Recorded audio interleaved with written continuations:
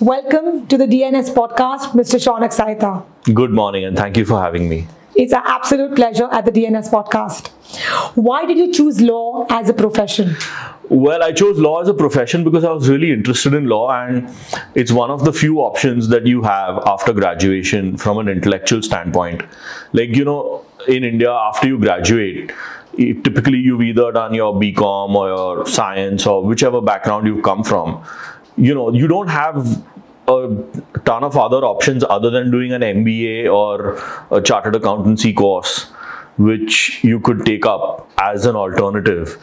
So law is one of the really intellectual pursuits which is available after graduation, and that's an attractive option. So that's why I chose to do law. Interesting.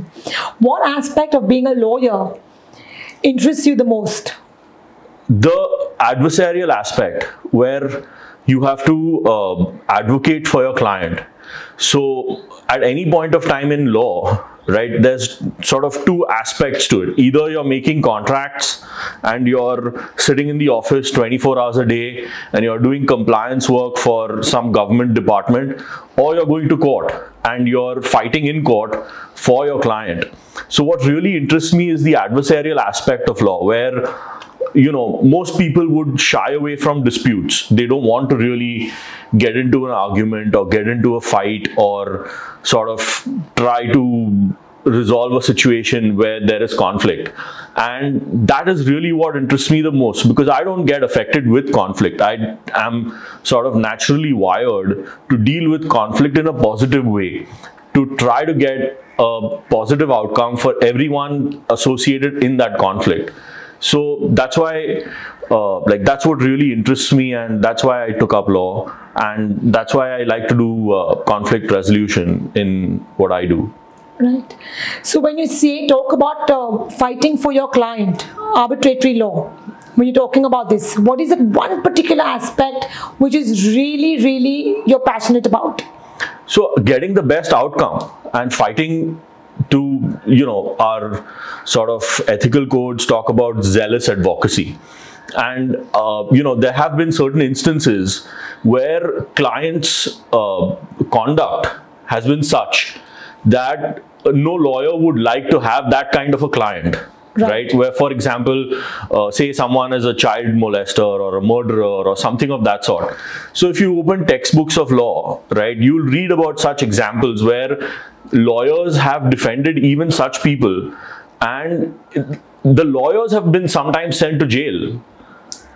In some countries, where lawyers have been told, look, if you do this or if you continue to defend your client in this manner, then we will put you in jail.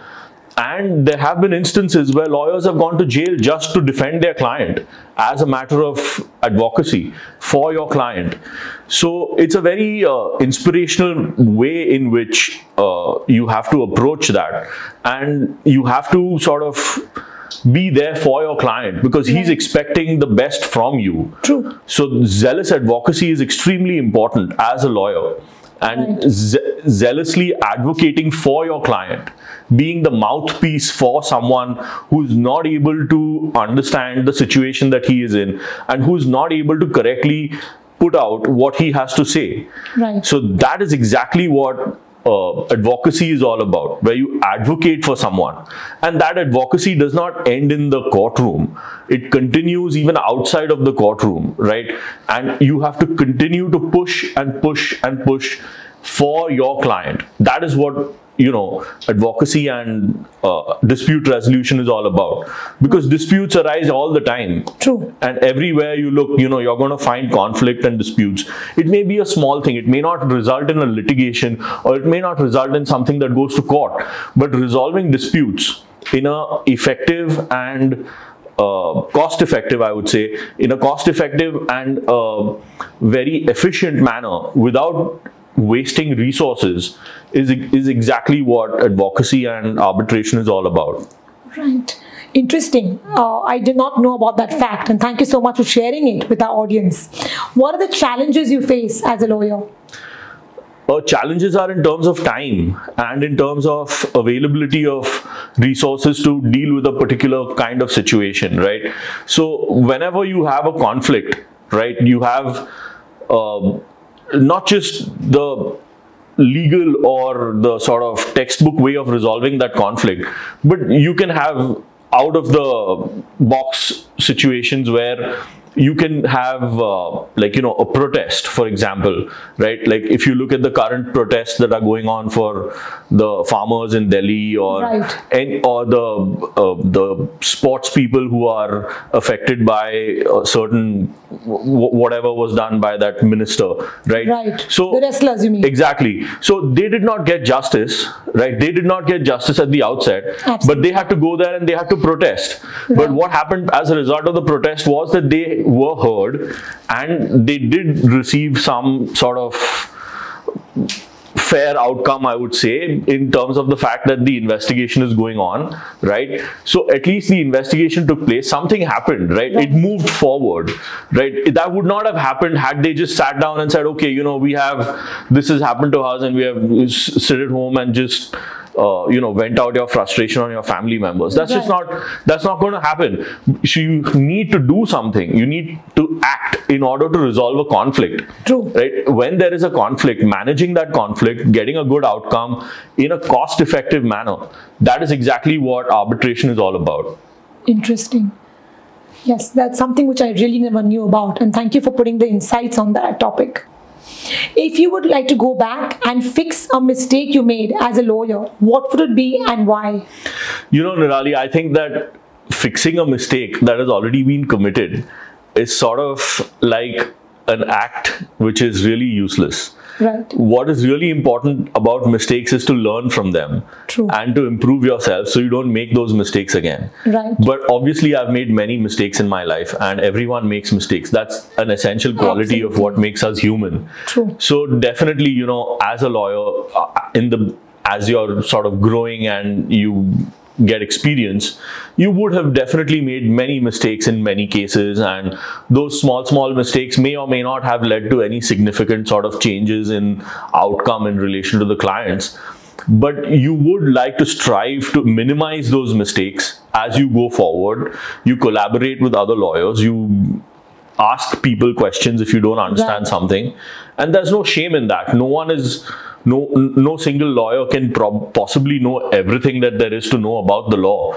Like, that's why we have books where we read them, and we have, you know, Westlaw and Lexis and, you know, several resources. Like in India, you have Manu Patra. You know, you have several resources to read and get knowledge about something that you don't understand, and you improve yourself and you try not to make that mistake again, and hopefully the judge doesn't catch on to that, right? And if the judge does catch on to that, then the best thing to do is to apologize and say, I'm sorry, you know, this is my mistake, and I'm not going to do that again. And, you know, apologize to your client and try your best to make the situation whole.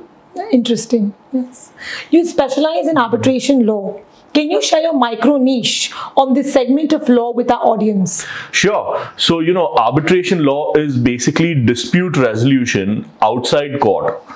Like, you know, traditionally, you know, so to speak, you have several types of disputes. You have criminal disputes, you have marriage, you have, you know, income tax disputes, you have sales tax disputes, GST disputes. You have disputes in several different tribunals across the country. But the quickest and the fastest way to resolve a dispute is through arbitration. Right. And what arbitration means is basically having a court outside court. So you appoint someone called an arbitrator who acts as a judge, and he resolves your case as if you are in court. Right. And the resolution that the arbitrator provides would be binding, as if it is a judgment from a court. So then you can use the court system after you have engaged in arbitration to enforce the award of the arbitrator. Right. Like, suppose, for example, if the arbitrator says that, you know, someone has to pay you X amount of rupees, then you can go to court and attach that person's property to recover X amount of rupees. So you can use the infrastructure of the court to enforce arbitral awards. So the arbitrator gives you something which is called an award, and that is his decision. It's like a judgment from a court. Right. And that would be enforceable through the courts. So that's very efficient because, like, just to give you an example, in any day, in any court in India, you would have more than one case. Right? Like if you stand outside the court, you will see that there are probably 50 or 100 or 200 cases that are listed. And one case comes up, then the judge goes to the next one, the third one, the fourth one, so on. Right, the flow just continues. It just goes throughout the day. There would be like maybe 100, 200 cases that one judge has dealt with. But as far as arbitration is concerned, right, you're the only person that there is. Right. So the judge or the arbitrator, he gets your full attention, right? And you get his full attention. So it's a more consultative, detailed sort of approach where the technical rules of evidence and the rules of civil procedure don't apply. Right. So you have a very sort of informal way in which a particular dispute is heard by someone who you select as a judge. Right. So that's another feature of arbitration where, you know, when you go to court, you don't get to decide who the judge would be. But if you go for arbitration, you get to decide, right? Before you have a dispute, you get to decide that, look, if I have a dispute with you, this guy is going to be the judge and he's going to decide who's right. And then if he decides that someone is right, that would be enforced by the court. It would be recognized legally to be able to get your money back, right? So that's the biggest advantage. Right. Who appoints the arbitrators? So there's two options, right? Either, or three options actually. Either the parties appoint the arbitrator. Directly? Yes. So, you know, you would have a typical situation would be you'd have a contract before you do a particular business deal or an investment or whatever you are doing in business with that person. Right. And that contract will say that this contract is subject to arbitration. Okay. Right. You just need one simple line in there which says this contract is subject to arbitration.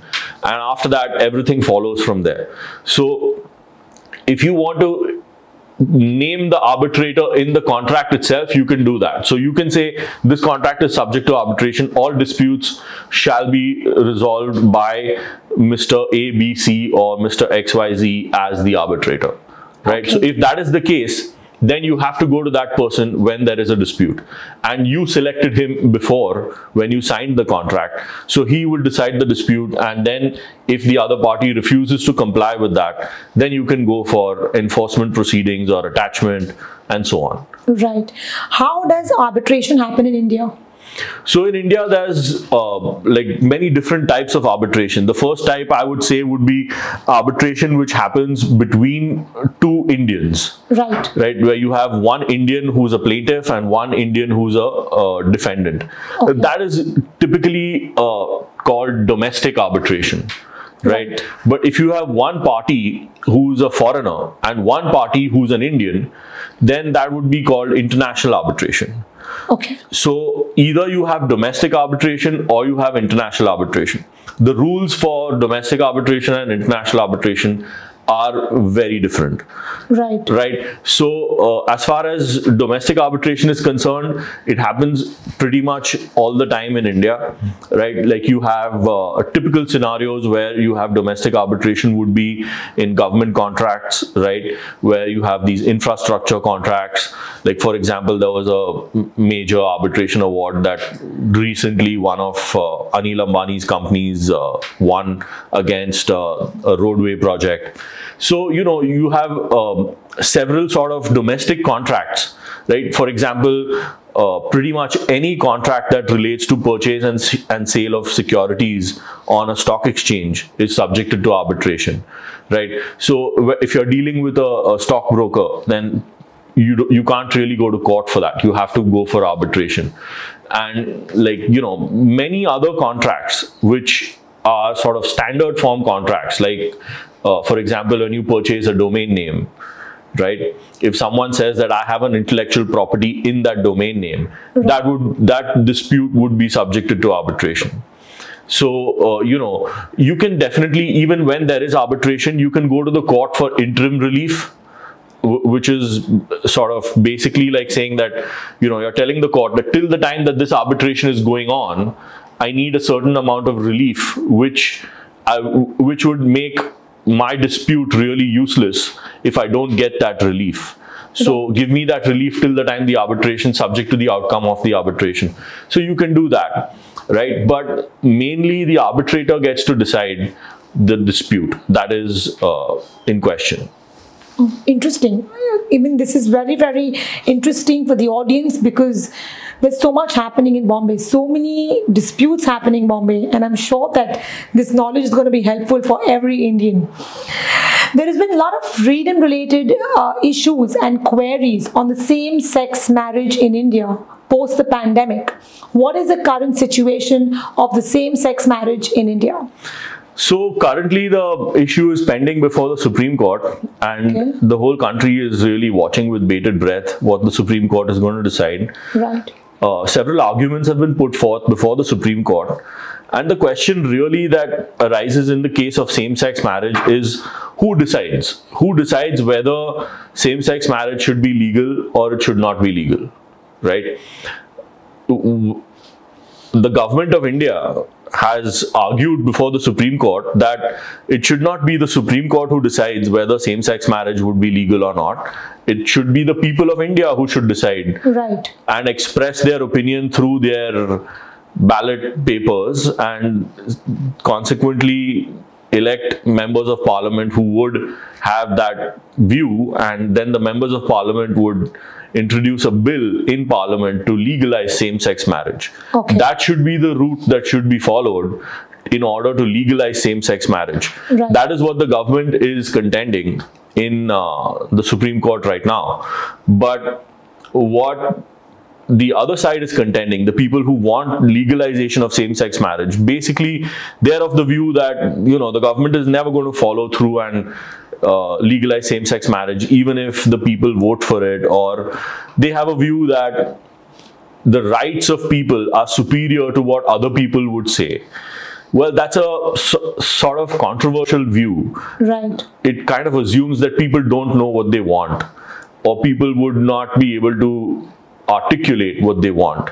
Right. So this is it's a global sort of issue where many other countries have taken different routes to legalize same-sex marriage. Right. But what really works for India is the question.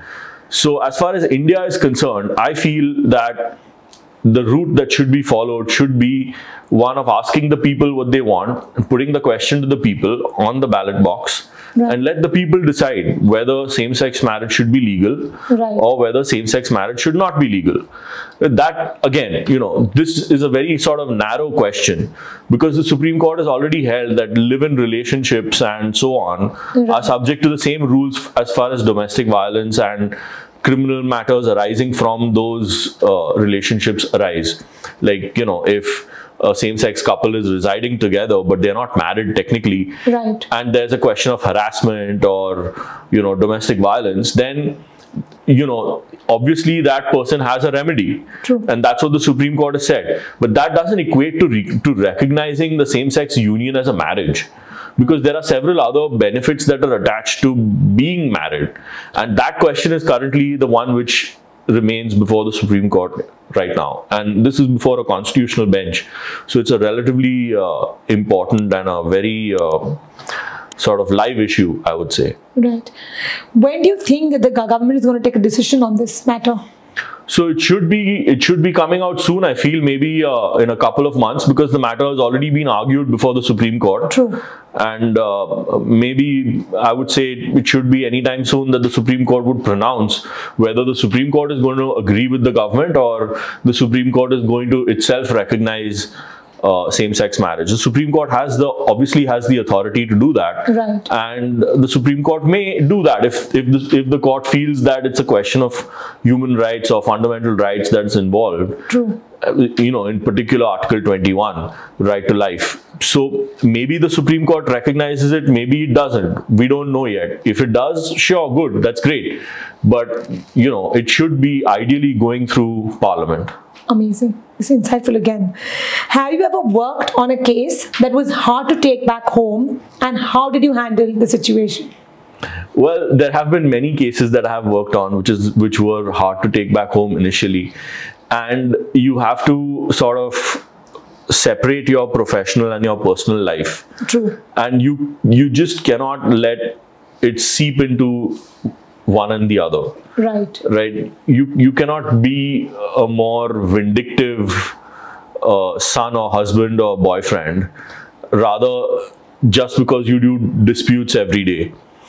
And you should not let your disputes seep into your personal life either. Right. So it's very important to keep both separate, right? You know, like initially, before I was doing purely arbitration work, I used to do a small amount of other disputes as well. And definitely there was one case where there was custody of a child that was involved, which really sort of hit home for me in that sense. But, you know, after that, I've sort of moved on to purely commercial disputes and disputes between businesses purely that relate to who owes how much money to which person. Right. And that's just like basically comes down to how much money is involved and who wins that and who doesn't win it. So that's an easier sort of job, I would say, rather than doing the more emotional cases which are like family law related or criminal law related. And I try to avoid that now. Yeah, makes sense. What has been your work-life balance as a lawyer?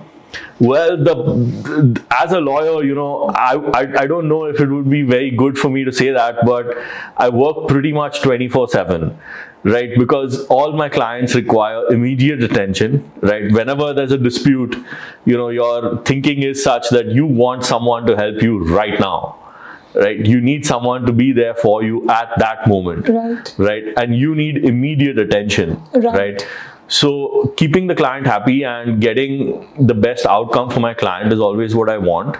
So I try to be there for my client as and when I can, and which really pretty much means that you have to be available 24/7. That's the one reason I call you very highly skilled and outstanding lawyer. Thank you. Tell me about the greatest triumph of your career so far and how you made it happen. So I have had several cases where money was owed outside of India, and there are some countries where it's very difficult to recover money. Like, for example, African countries or Eastern countries like, for example, Thailand, and, you know, to name South Africa, and, you know, some countries like Vietnam. So those countries are very difficult to do business with. Right, like just put yourself in the shoes of an exporter or an importer dealing with those countries, right? Like if you have supplied goods to them and they don't pay you, what are you going to do? How are you going to get your money out? So those sorts of cases where I have done arbitration and I have delivered positive results for my client, those are the types of cases which were really, really difficult to get outcomes in. And that's where I would say that I have excelled in getting, and my record speaks for itself. True. So, like, you know, people call me up and they say, okay, you know, so and so told me that you've done a great job in this case, so would you do this for me as well and all. So that's just that's your validation of the work that you do, and that proves that what you're doing is good. Right. So word of mouth has really worked for you. Absolutely. Amazing. What are your thoughts on how AI will change law in general? That's a great question. And, you know, recently in the US, there was one lawyer who used AI to draft his entire submissions in court. ChatGPT. Yes. Fascinating. So he just put into ChatGPT, give me an entire brief for this particular subject, and he submitted that brief in court without making any changes. And he got caught. He was caught because everything that was in that brief, right, it was not cited. So he was citing, so, you know, like when you write a brief, you have to say, in this case, this happened, accordingly. The details follow. Exactly. Right. So in this case, this happened, and accordingly, this should happen in my case. Right. Right. So the cases that he had cited were all non-existent. They were all like non-existent cases which didn't really exist. So he got pulled up as a lawyer. The judge said, what is this? You can't do this. You can't file a submission with non-existent cases. And he's actually now facing ethical charges. He might lose his license for using ChatGPT to make submissions in court. But that just shows us, like, that just shows that ChatGPT is a tool which lawyers are already using. True. To make their submissions. But editing is required somewhere. Some lawyers go overboard in trying to use ChatGPT, missing the point that it's just a tool which has to be used rather than just offer the finished product. True. But surely you can use ChatGPT to definitely simplify tasks. And I know several lawyers who use the premium version to get the fastest sort of output when they're sitting in court to be able to give on the spot responses. Sure, you can use ChatGPT and it's a very great tool, and it is definitely going to make some interns and lower level associates jobless, but definitely it has to be tempered with your experience and your knowledge about law. You can't just copy paste. That's the point. Absolutely, I completely agree with you, because ChatGPT is taking up a lot of content writers' jobs, but what content writers can do, ChatGPT cannot do. Exactly. Yeah.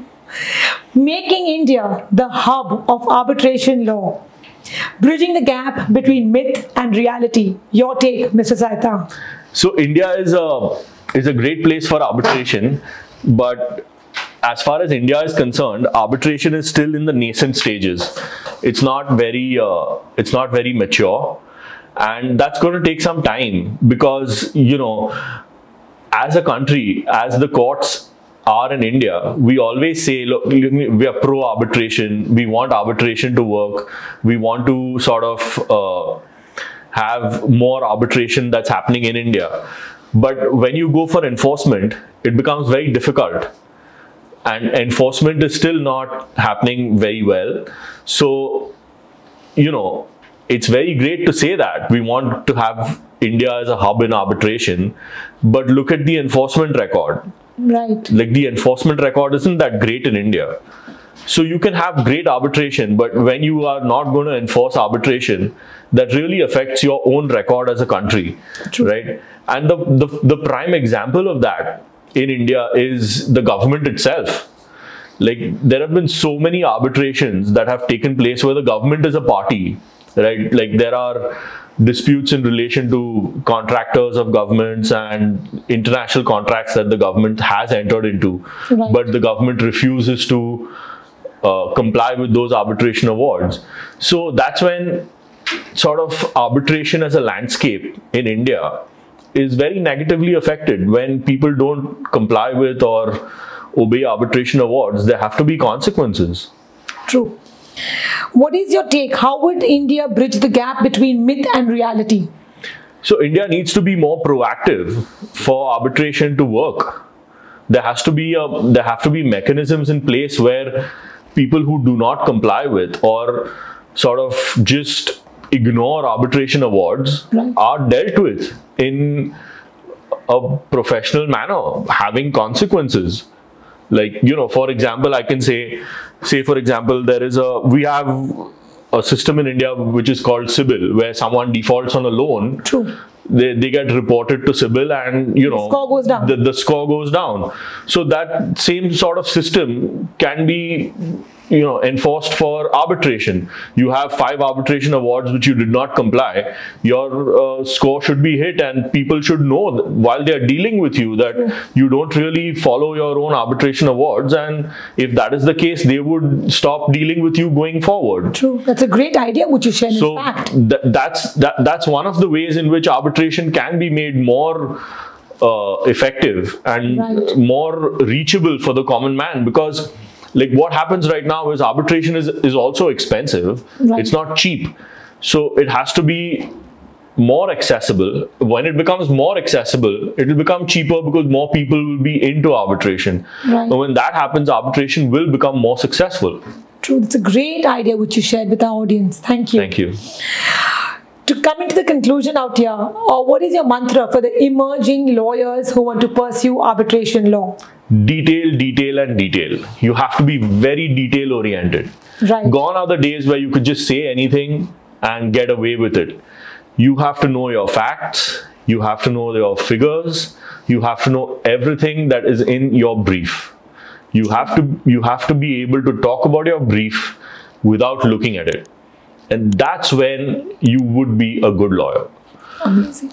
Having the papers in front of you and talking about everything that you have is very easy. Anyone can do that. True. But if you're able to talk with a straight face without looking into your brief and you know everything that you have to say, that's called real preparation and detail-oriented preparation, where you should be able to narrate off whatever you have to say right from the top of your head. Great. So the emerging lawyers need to understand that the preparation and detailed preparation is what is required to be a successful arbitration lawyer. Absolutely. Thank you so much, Mr. Sahita, for your insightful knowledge on arbitration law. My pleasure. Thank you for joining us at the DNS podcast. Thank you.